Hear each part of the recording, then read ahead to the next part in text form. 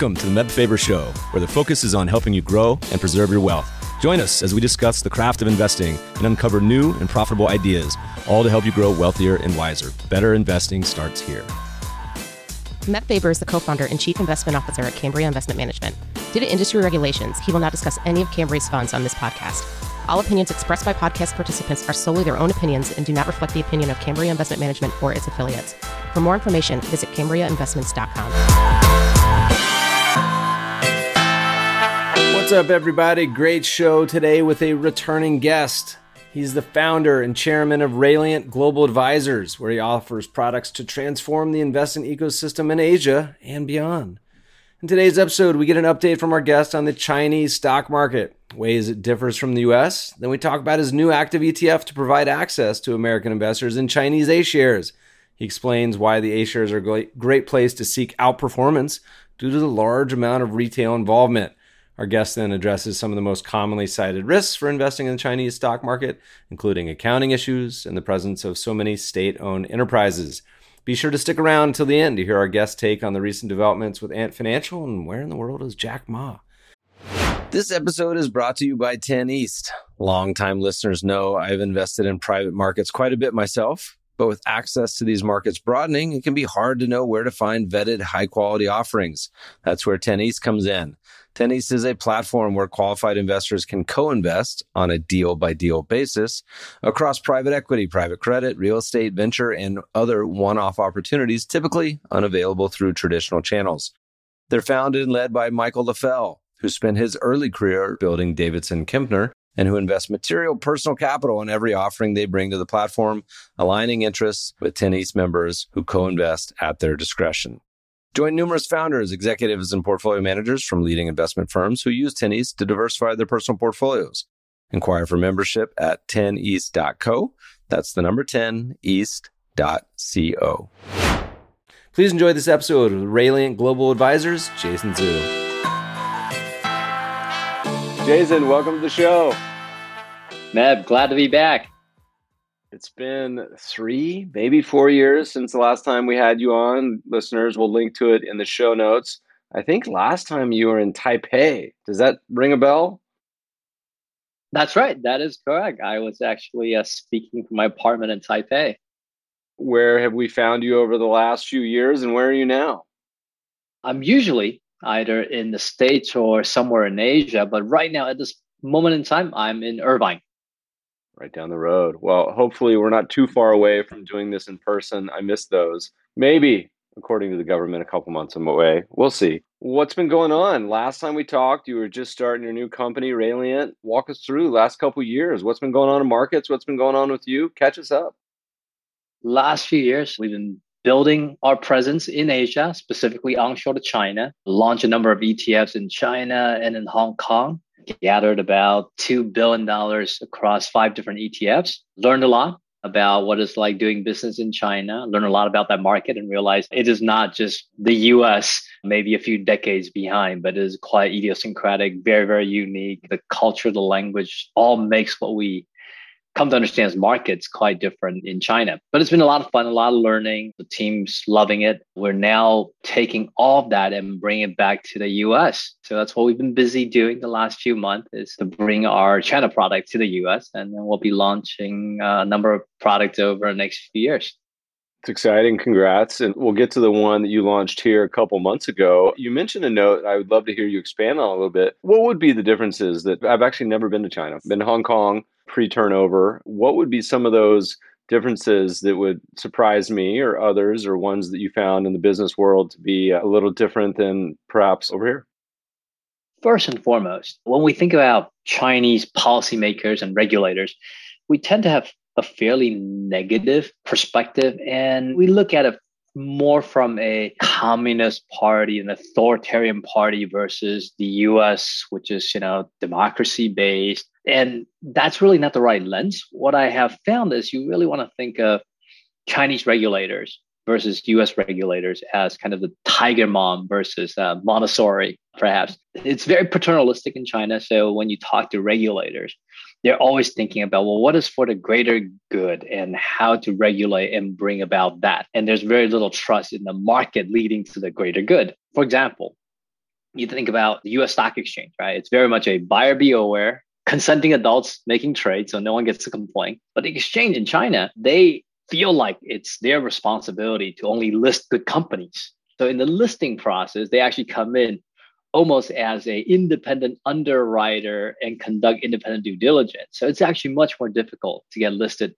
in China because the exchange is just terrified of listing a firm that would eventually blow up or drop a lot in stock price. And then in addition to that, once you get listed, the exchange will constantly launch investigations. If they discover that your accounting doesn't make sense, what your CEO is saying doesn't line up with what you're filing with the tax authority, doesn't line up with what you're filing with the exchanges. So it's almost like an army of sell-side analysts working at the exchange trying to dig up dirt and finding out whether firms are behaving well or behaving badly. So that's probably one of the biggest differences that I see between US and China regulators, and that sort of cascade into almost every aspect of doing business and managing money in China. What's been going on in the Chinese markets the last few years since we last talked? Any general comments? And of course, there was a little pandemic in between. What's the updates? If you think value has been taking in a chin in the US, let me just tell you, last year, growth in China outperformed value by 35%. If you think you can earn a value premium of 1% to 2% a year, right? Basically, last year in China, you just lost about 15 years worth of value premium that one could gather and earn. That's a market that is just volatile. You can call it a bubble, you can call it irrationality, can certainly run wild, and deviation can be larger and longer than you have capital to hold still.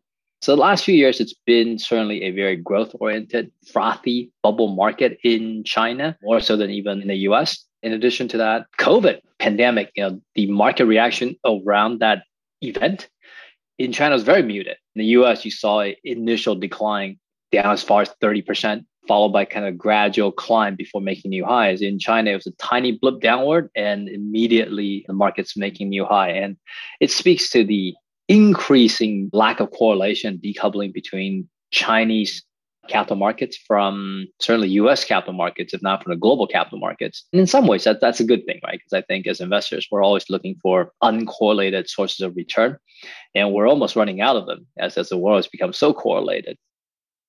I know this is basic stuff, but give us the quick overview again for the listeners who may not be as familiar. When they hear about China, they hear about they're included in some indexes, they're not included in some, there's some A shares, there's some H shares, there's things listed. Give us the quick summary of the way it works. And if I recall, last time we chatted, you were saying it tends also to be a lot more on the volume side, a retail driven market as well. Is that still true? Give us just kind of the quick overview of how the Chinese market is different than what we think of when we think of the US. So when people talk about Chinese equities, there are onshore versus offshore, which is certainly something you don't see in the US, right? So onshore are referred to as the A shares. These are shares that are traded on either the Shenzhen Stock Exchange or the Shanghai Stock Exchange. And then you have the offshore shares. These are things that are traded in Hong Kong or traded primarily, say, US as ADRs. And the firms that trade onshore versus offshore are often quite different. So take, for example, most of us are probably more familiar with many of the ADRs. So take Alibaba, and also take many of the Chinese firms that's sort of blown up and gotten China a black eye and bad reputation, and has led to the US imposing the Hold Foreign Company Accountable Act, really targeting Chinese firms that seem to have suspect disclosure practices. And that's actually much more offshore, much more US ADR. Whereas if you then look at, say, the Hong Kong listed shares, they're generally state-owned enterprises. So they're like the biggest banks that on the first day of listing is already at $400 billion in size. They're the biggest telcos. And the reason is Hong Kong has always been the gateway to China and viewed by the Chinese government as the face of the country. So they've only approved just the biggest, most stable, most intimidating enterprises to be listed there. And then you're not surprised these are often big, giant state monopolies with strong cash flow and unlikely to grow very much, but certainly unlikely to have any kind of risk event. And then that leaves you with all the onshore, which is where really all the interesting actions are, right? A lot more firms, a lot greater sector exposures that you can get access to, much more significantly, so non-state owned, so private enterprises. But what's more interesting is onshore is almost entirely retail traded. So it's 85, 90% retail traded, whereas the Hong Kong and the US ADRs, you're not surprised, they're going to be overwhelmingly institutionally held and institutionally traded. And so in terms of alpha opportunities, you imagine the onshore A shares would be more alpha rich because you have participants who are just not as sophisticated. And so, as far as the complexity, give us an overview. I think a lot of people, rightly so, would make the assumption that Chinese stock market will probably eventually become the world's largest. It's not currently. US is, I think, half or a little over half. Give us an overview of what it looks like, any differences, whether it's sector composition. Do most investors in China and here currently simply allocate through market cap weighting, indices? How do most people go about it today? In China, today there are roughly 3,800 liquidly traded stocks that are included in kind of the key indexes, covering large to the small caps.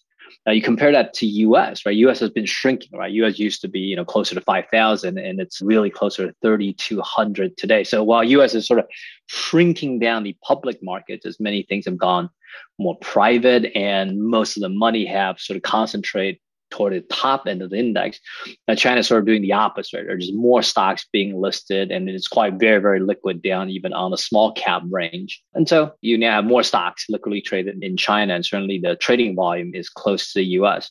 So that would be kind of a little bit of where China is sort of catching up to the US. But in terms of capitalization, you're right. It's only half of what US is today. Now the projection is it will likely overtake over the next 10 years. Wow, within the 2020s.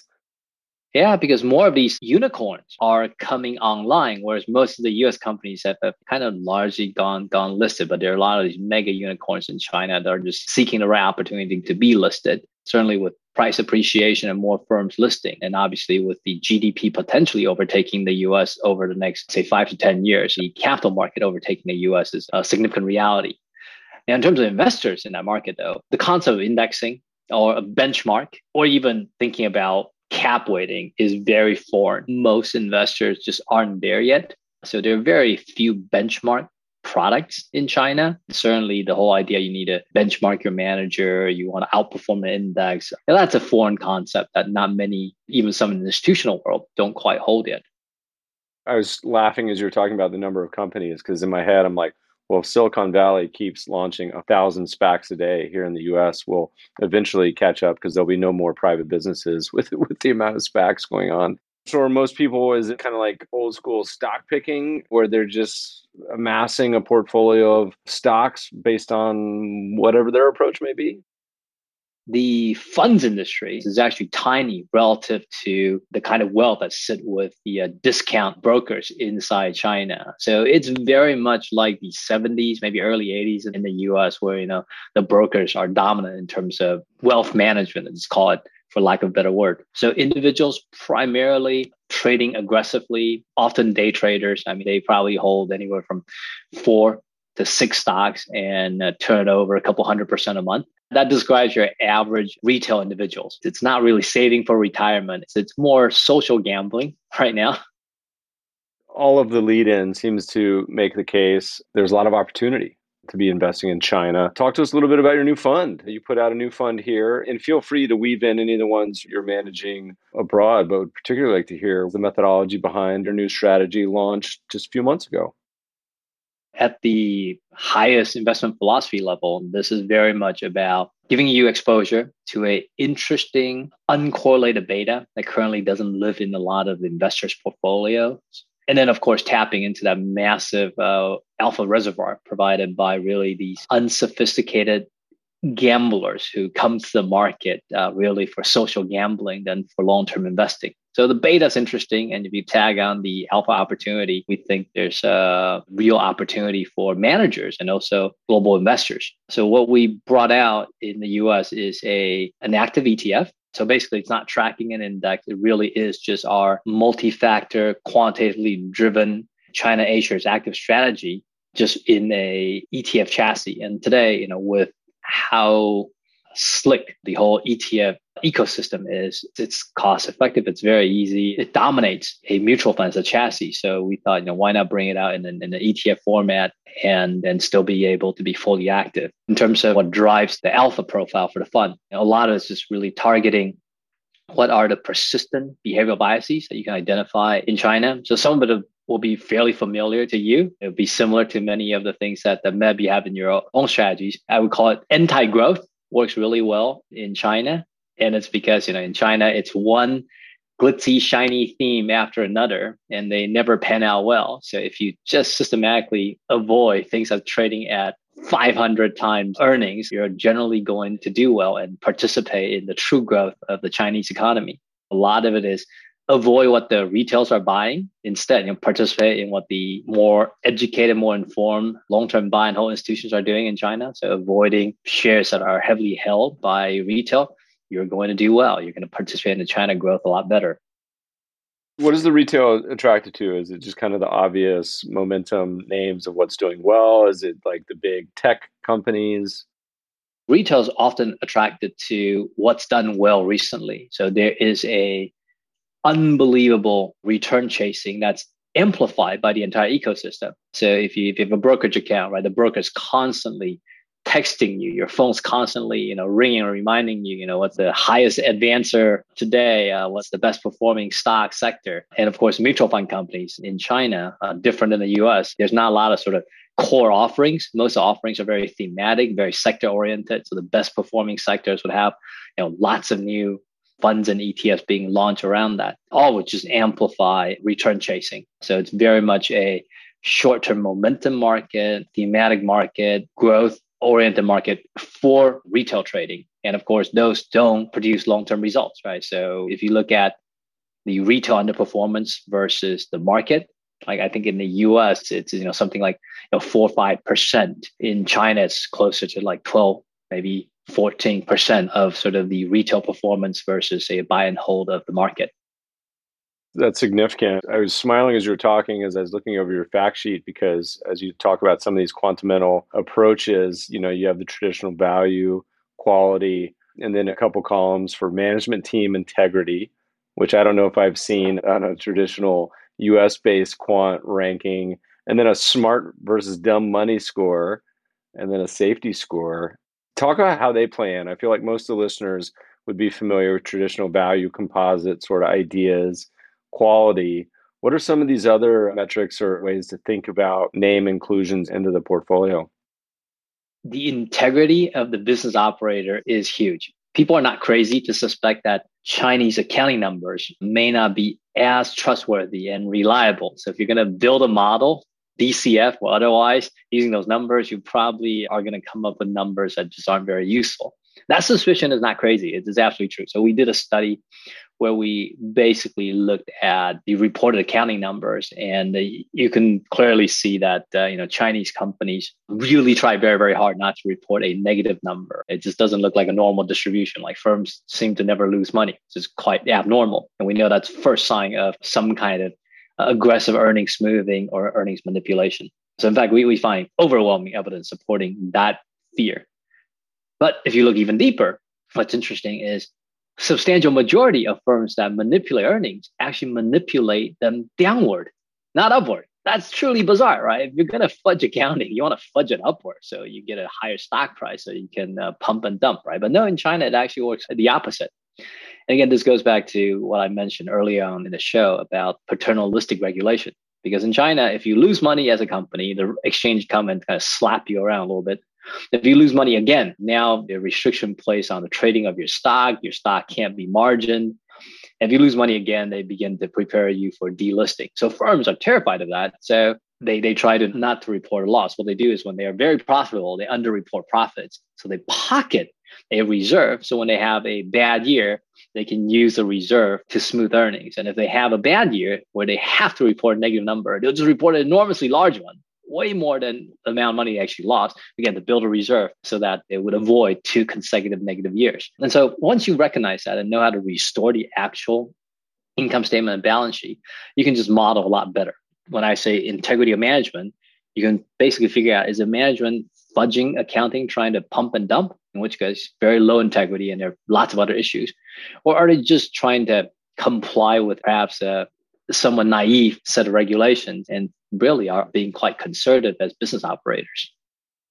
What's the safety sort of metric come into play? Is that similar to quality? Is it sort of a balance sheet issue? Is it more of a sector, things you avoid? What's the insight there?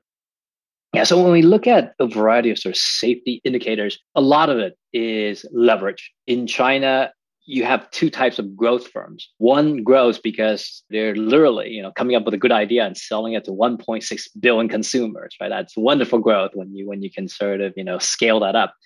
But there are a lot of old, uninteresting manufacturing with no brand, no market share, who's growing just because they're leveraging, they're just applying leverage. And so you end up finding a lot of growth firms that, oddly enough, are heavily leveraged, right? Something you never see in the US. And then that would be, say, a very major risk flag. Other safety indicators would be just related to the skewness of their return distribution, related to how highly correlated, how high beta they are with the broad market. You have a good paper out called "Should Investors Allocate More to China A Shares? Putting Common Arguments to the Test," that I thought was a really good paper. And along the same lines of this manipulation, sort of quality metrics, management integrity, you mentioned on the banking side, you got to always read the footnotes and cleaning the data. That's something that I think people think about here, but not as much. Maybe the footnoted blog and in forensic accounting, but not as much. What's the experience been like in China? Is that something that's like a necessity that is pretty widespread? You see some crazy stuff. Is it something you can just clean with a quant database? How does that work out? I mean, building databases in China is both interesting, frustrating, but also super exciting. Because first of all, there's just lots and lots of data, right? Like in the US, oftentimes you don't have data because, we didn't used to keep track of that much stuff. And it was much more expensive back then. China really began as a liquid capital market 15 years ago. And so everything was modern and lots of data sort of kept. It's very clean. It's very easy to access. So there's just a lot of data. And second of all, is you're probably not surprised. China just loves collecting data. Anything and everything that can be collected is collected and gathered. And they're not too strict about data privacy. So a lot of that is actually made available for research, for studying, for purchase, for web scraping. So you can build lots and lots of interesting data. And it really comes down to, can you make sense of it? Can you create value out of it? Can you analyze it? So as a quant, it's just a wonderful laboratory, right? It's just a great place to study data and then make that data useful. And this is like the second part that's exciting. The US has a lot of data as well, probably not as much as China, but there's still lots of data and it's longer data, right? But the bad news there is there are too many quants in the US. So we studied all the same data to death, right? And we're just competing against each other to the degree that there's almost very little alpha that can be squeezed out of that data, right? That lemon's been squeezed pretty dry. A lot of the forensic accounting, a lot of analyzing all sorts of ratios don't do anything for investors in the US anymore. And we almost don't teach them anymore in our accounting or our investment class because they just don't work. Not because they don't make sense, but because everyone who thought they made sense used it to trade. And so no more alpha. But in China, these things work really, really well because the average investor is a retail person who doesn't really use a computer and doesn't understand accounting. So as a quant, having that data and acting on data is very powerful and very profitable. It's not even a recent thing in the US. I mean, even a decade plus years ago, you pull up like a traditional multi-factor based stock that screens well. And then you look at the holders and it's like 12 different quant funds. It's everyone, all the names, D.E. Shaw, on and on and on, all the way down. And so when you think about the edge, like you said, is like everyone has the same PhDs and the same databases. And so it reminds me of the old Munger talking about where to go fishing. And the US is a place where there's lots of fishermen, and many other places around the world, there's a lot less competition. But it's also in many ways harder too. Like you got to make the effort and clean the data, that you're not just presented with a clear, crisp data set from FactSet. There's a laundry list of sort of consistent concerns that people have when it comes to especially emerging markets, foreign markets in general from the US. And we hear the same ones over and over again. I understand US stocks, currencies headache, but there's even some that are specific to China. Maybe walk through a couple of the ones you hear the most of. I imagine questions about state-owned enterprises have to be in the top three. Let's hear you either agree with or dispel some of the biggest reasons not to invest in China and how to think about those. State-owned enterprises. It's not just China. It's a lot of EM just are dominated by state-owned enterprises. And I think a lot of people take a blunt instrument to that concern and just say, hey, that just exile all the state-owned enterprises. Now, in China, if you exile all the state-owned enterprises, you are not going to have a lot left over, certainly at least not in the large cap spectrum. Basically, all the Hong Kong listed stocks, which are the bulk of what's in MSCI EM, right? Like you would have like no China left over in your MSCI EM if you want to take out the state-owned enterprise. So you want to look at more carefully, right? You really do want to think about, well, are state-owned enterprises bad, right? The theory seems to suggest, okay, well, if someone's running the company with a secondary or maybe even a primary concern that's not related to profit maximization, that can't be good news. Right? That's just poor governance. We looked at the different state-owned enterprises and see what does the data tell us. And what we found was you kind of have two extremes, right? On the one extreme, you have these regional affiliated controlled state-owned enterprises, basically where the chairman, the CEO are sort of a local political boss. And our suspicions are right. They care a lot about local employment, local GDP. They're often the biggest employers, biggest taxpayers in the region. And there's almost like no separation between the government and the state-owned enterprise. And there's just a lot of sort of messiness and some maybe political graft that the firm gets involved and become a conduit for sort of shady dealings. So there, the performance of those regional state-owned enterprises, they are 5-6% behind the rest of the market. But when you look at the centrally connected state-owned enterprise, meaning the chairman, the CEO came direct from Beijing, the performance is usually 2-3% better than the rest of the market. And when you think about it, well, that sort of makes sense, right? It's like Beijing's finally fed up with a particular state-owned enterprise, sends in the A-team. These are the people who are coming in to make things happen, right? To get rid of whatever is not working. And everyone pays attention, right? Everyone's working super hard. It's national attention being put on this company. So you actually do see very strong performance, very strong recovery. And oftentimes it's also a signal that some kind of major policy tailwind is going to come the way of this company. When you look more carefully, there are state-owned enterprises and there are state-owned enterprises. So that's kind of useful to know. And so you don't really want to throw out baby with bathwater in this case. I actually think the same way on that. How do you guys put together the portfolio in the ETF? Number of names, sector composition? I looked at it and it seemed you had a decent financials exposure, a decent tech exposure. How often is it rebalancing? What's the approach? We start with a very large universe. As I mentioned, there are 3,800 liquidly traded names. We don't start that aggressive. We start with kind of the 800 that are really good liquidity, large enough capitalization. You're not likely to move markets with these stocks. And then from there, we start to pare it down to ultimately about 100 stocks that we like the most. And they're going to be broadly diversified across different industries. And obviously within industries is where we really pick firms that we truly think are high quality, great management. They're safe from a capital structure, from a volatility perspective, and they're value fairly, have good growth potential. Now, of course, all of that's done quantitatively rather than qualitatively, but we're a big believer that, the qualitative approach can work very well. It's just a matter of applying data and work even better in a quant approach. That's how we construct the portfolio. Now, we obviously bring into the construction process the latest technology, the latest sort of empirical methodologies available. So a lot of big data type econometrics, machine learning, robust optimization, very, very aggressive, I would say, sort of down weighting to fight against in-sample data mining, that sort of thing. What you would expect a very, very good academic quant to do, we do all of that. And these quantitative techniques work extremely well in China. And the reason it works extremely well in China is because it's just a more inefficient market where those techniques haven't been applied and haven't been employed. And so we're being able to take advantage of going into essentially a greenfield market where quant approach is new and therefore it's not crowded there.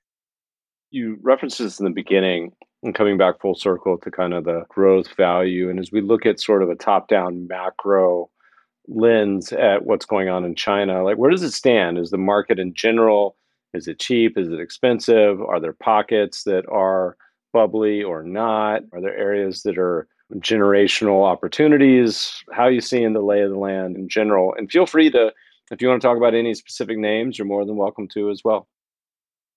The median stock in China is not expensive. Certainly, if you look at the price to trailing earnings or price to smooth past 5 years of earnings, China is kind of median when it comes to valuation multiple versus US. US is about 2, maybe even 3 standard deviations away in terms of relatively more expensive.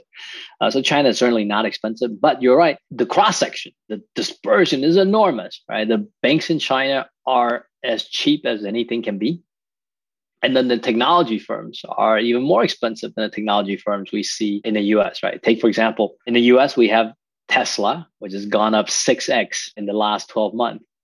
There is a China Tesla, NIO. Now, that firm happens to be listed on the New York Stock Exchange. It's because it couldn't qualify for listing in China, right? It's just a company that's near bankrupt and makes no money. It loses $44 a share. For every car it sells, it loses like 100,000, right? This is China's answer to Tesla. NIO's gone up 60 times in the last 12 months, right? It's gone from a penny stock near bankrupt to a $60 billion market cap company near bankruptcy. And then that's just how stretched valuation multiple can be in a cross section. And so when we're looking at it clearly, that's not the kind of bubble we want to participate in, because you get into that, it could run, it could run from 60 billion to become 120 billion in market cap, but it could also go the other direction. And then if it goes the other direction, you probably can't come back from that one. So things that are probably more sensible if you want to participate in China growth in a more quality oriented way, look at banks, right? And now most people are going to be shocked by that recommendation because people think of Chinese banks are horrible, right? So much bad debt on their books. I mean, maybe even a lot of hidden bad debt that hasn't even been recognized. And again, that is a bit of I would say, a misconception of how banks actually operate in China, right? We think of, all the banks are state-owned enterprises and they must make lots of bad loans to other state-owned enterprises that they'll never see that money back. When in fact, I'll tell you an anecdote. Start of last year, right, just around COVID time, one top bank executive in China was arrested and indicted. And you kind of go, well, must be for fraud, right? Making a huge loan to his cousin. No, not at all.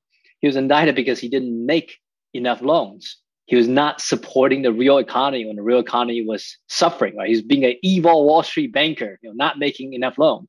And so after that, all the banks got the message and said, well, we got to look sympathetic good bankers. They didn't go out and make lots of bad loans. Maybe a few regional ones did.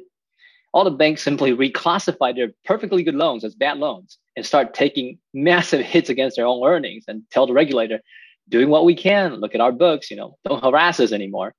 And as a result, you look at, say, China Merchant, one of the best run banks in China, and you'll realize they got a lot of loans that's classified as bad loans that are paying interest, right? Like that's not how you classify a bad loan. And they're building up a massive reserve for bad loans that aren't even bad.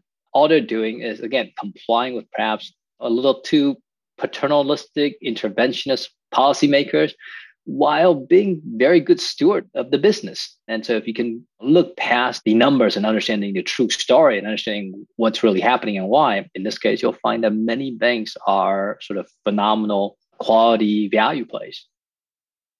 Most of the conversations you're having with advisors, investors in the US, I imagine the foreign story in general is similar to the ones I have, which is story as old as time, which is people traditionally are pretty underallocated outside the US with the whole home country bias, which you see everywhere. I imagine that's particularly prominent towards China, and you can correct me if I'm wrong there or not. How are advisors thinking about their allocations, and maybe comment on where we stand too in the whole benchmark inclusion story? Is that a story that's over, that's still going on? What's happening? When we talk to advisors, often we find advisors who would say, well, I already have EM. In my EM, I have China. And in fact, I don't even like my EM, right? I'm going to cut my EM and double down on the US. You just hear a lot of advisors who say that. It's like EM's been a bad diversifier. And by that, they mean, well, EM's underperformed, right? And of course, when you diversify, right, there's always going to be one thing that is better than the other, right? That's the point of diversification. But most advisors who have been experiencing EM underperformance feels like that's been a bad diversifier. We hear a lot of that. And the data actually is kind of surprising. If you take China out of EM, the corporate earnings growth, right? EPS growth for EM ex China has been 2.5% nominal, right? If you take out inflation in EM, it's actually negative. EM corporations have actually done very, very poorly when you X out China, and there may be structural reasons why EM could structurally underperform. EM has only done okay-ish because China is in it. If you look at China independently, last 15 years, China's grown at 14% year over year on earnings growth, which is actually 3 times as high as US corporations. So the last 15 years, US corporations only grew at a shade over 5% year over year nominally.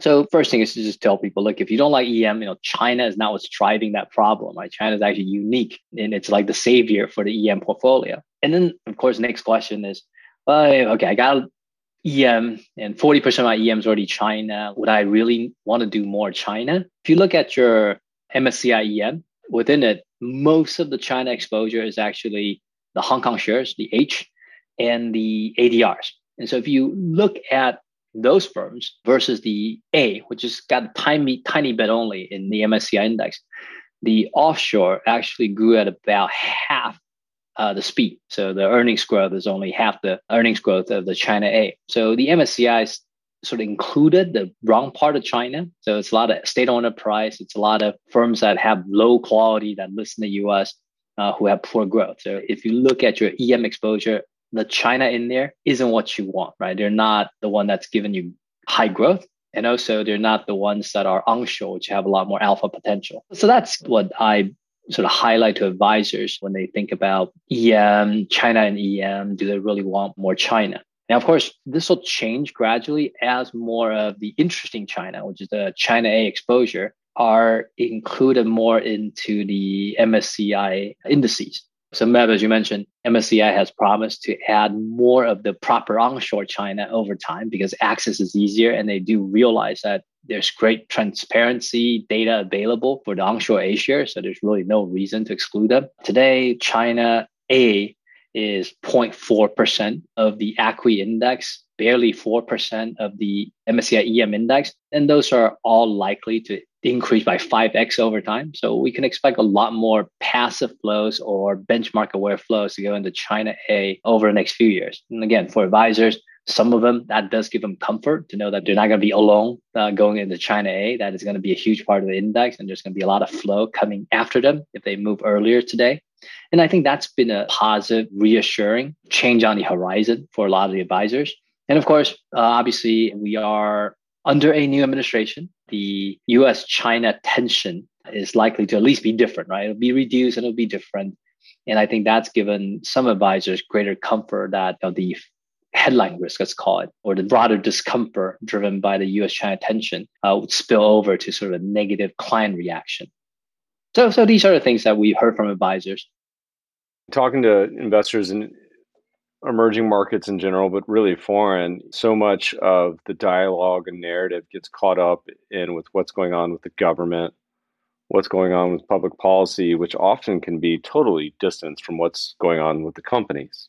And then even the companies can go on to get distance from what's going on with the stocks too. Presumably, you said you had a number of funds that have been managing in China. You guys got planning on launching some new funds as well? Is this going to be a one-trick pony? You're going to do a whole lineup of funds?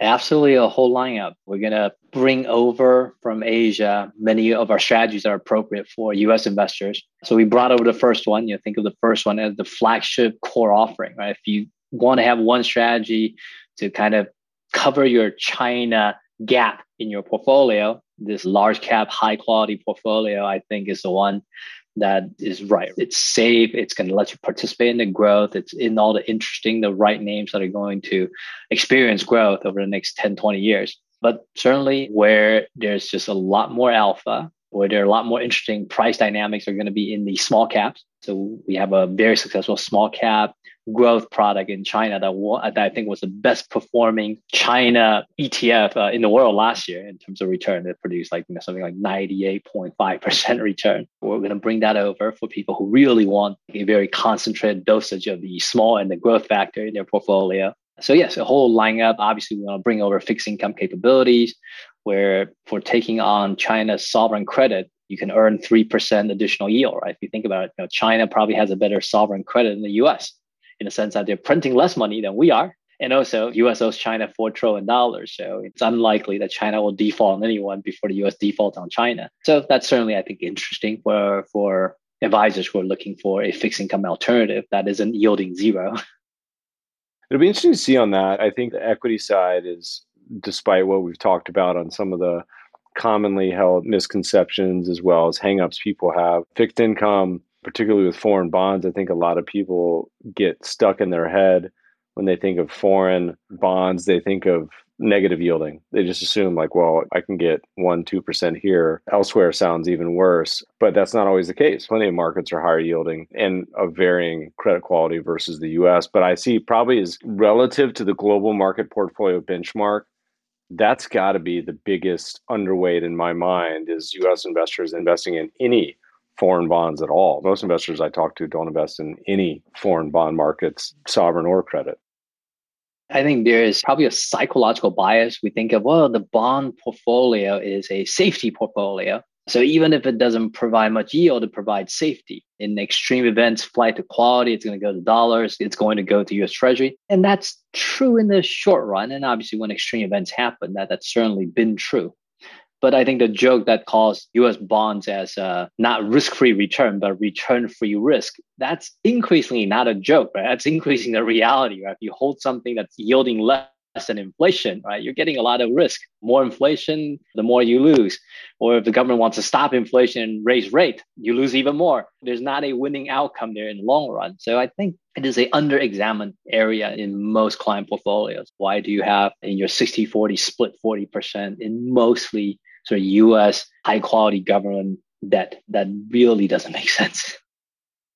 That's a conversation we often talk about. We say the world's largest asset class, foreign ex-US bonds, and almost no one we talk to is ever allocated. I think a lot of it gets caught up in fears of currency moves. How do you guys think about currencies in general? I assume the funds are unhedged, or do you hedge some of them, or do you have variants that you consider? How do you guys think about it? We're definitely unhedged. Part of it is hedging from renminbi over to the dollar. Right off the bat, you lose 3%, right? And there's just no reason to give up 3% in this environment when it's so hard to earn yield. And if you look at emerging Asian currencies, as that economy is emerging, right, as its per capita GDP is catching up with the rest of the world, what you see has always been strengthening currency. So we kind of got data and history on our side why being unhedged on your renminbi is a smart move.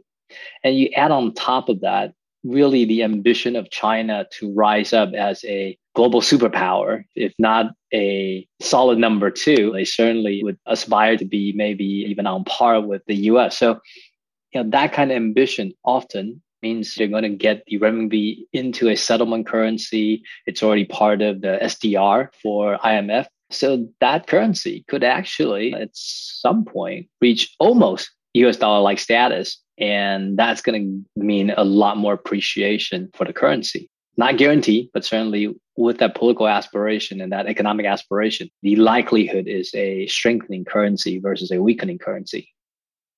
What's the time frame for these new funds coming out? It would be this year, next year, some both?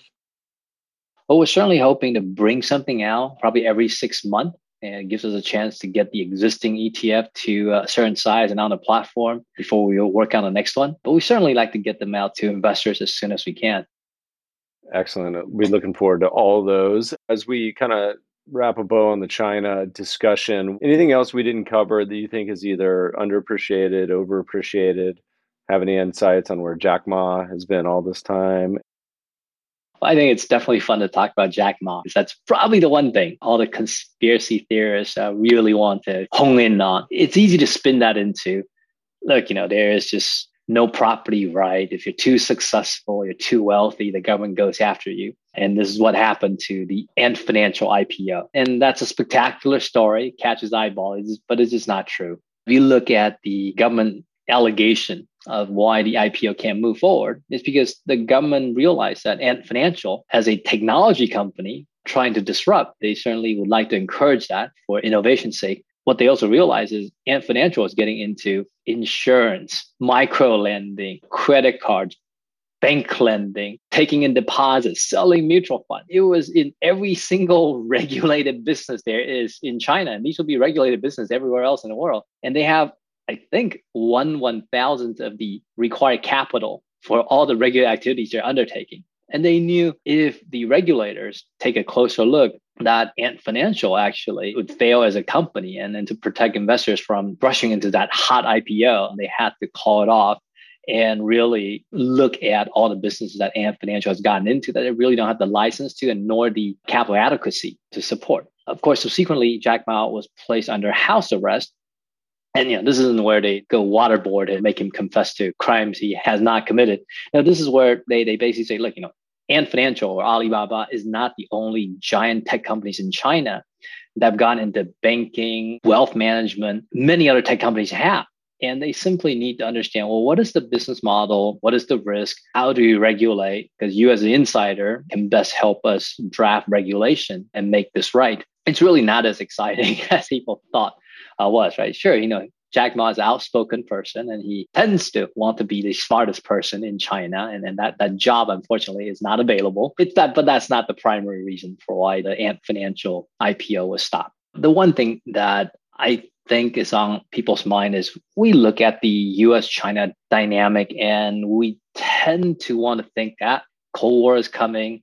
We tend to want to map that to what we recollected as the US-Russia Cold War. And that's because China's a communist country and that sort of maps well over to Soviet Union of the yesteryear.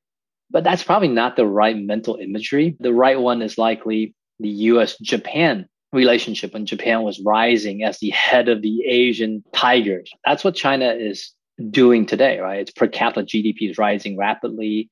It's gone from very low value add manufacturing to very high value add manufacturing. In fact, having its own brand, it's becoming wealthy and one of the larger consumer marketplace where it's important for US manufacturers and US brands. So the relationship between US and China is much more like US and Japan. And so it's not one that's likely to be determined and dominated by political and geopolitical considerations, but more trades and tariffs. So if you look at it that way, it's less scary. And it's a kind of co-opetition that we've seen before, competing because both want to sell and want both markets, they want to compete and win in terms of trade, but they also lean on each other because you have to have another side to trade. You can't just trade with yourself. And so that kind of co-opetition, I think, is long-term healthy for both sides. Both markets and market participants are just going to create more wealth and more prosperity as long as things don't sour and we go into a pissing match in a trade war. And so I hope investors see it and understand it that way, because that would certainly make investing in China less scary. And also, I think because of this co-opetition, the negative correlation between the two markets are likely to persist because in the short run, as they compete, it's a little bit of zero sum. In the long run, the pie is just getting bigger. So you actually have two markets, both growing, but different regulatory environments, but yet both growing. And while they short-term compete, they're long-term collaborating and building a bigger pie. And then I think if you have both in your portfolio, you're going to win on the return side and you're going to win on the risk reduction side.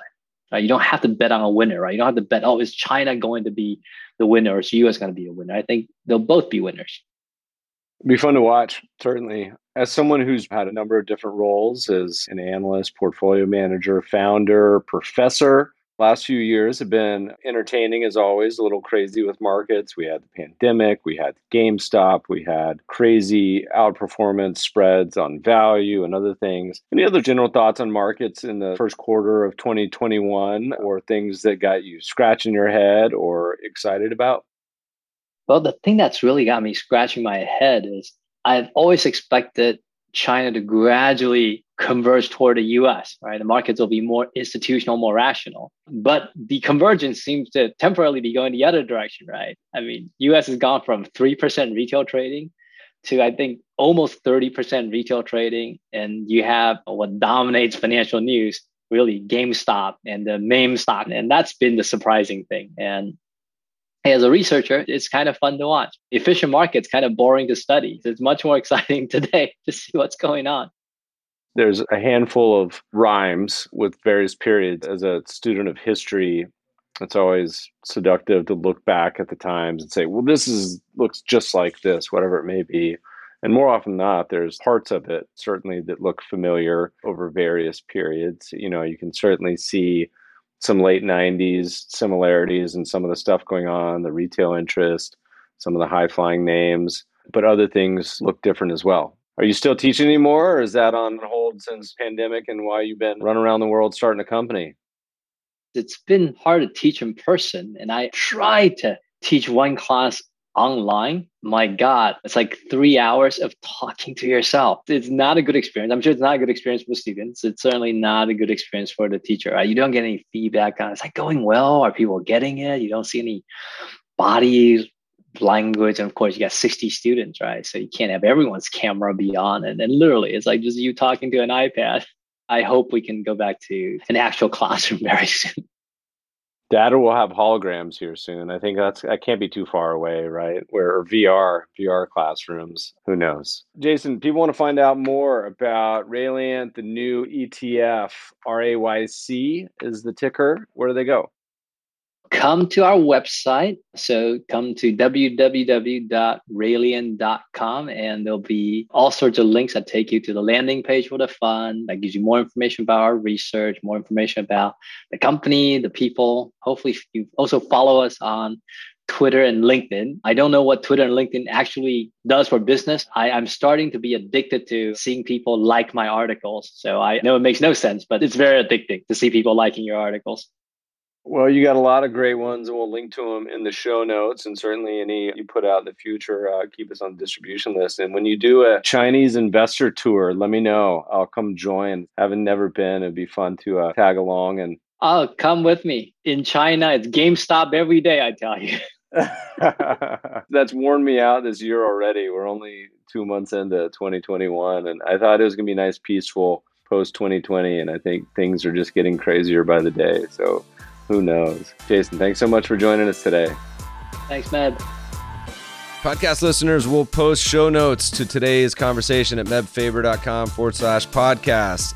If you love the show, if you hate it, shoot us feedback at themebfabershow.com. We love to read the reviews. Please review us on iTunes and subscribe to the show anywhere good podcasts are found. Thanks for listening, friends, and good investing.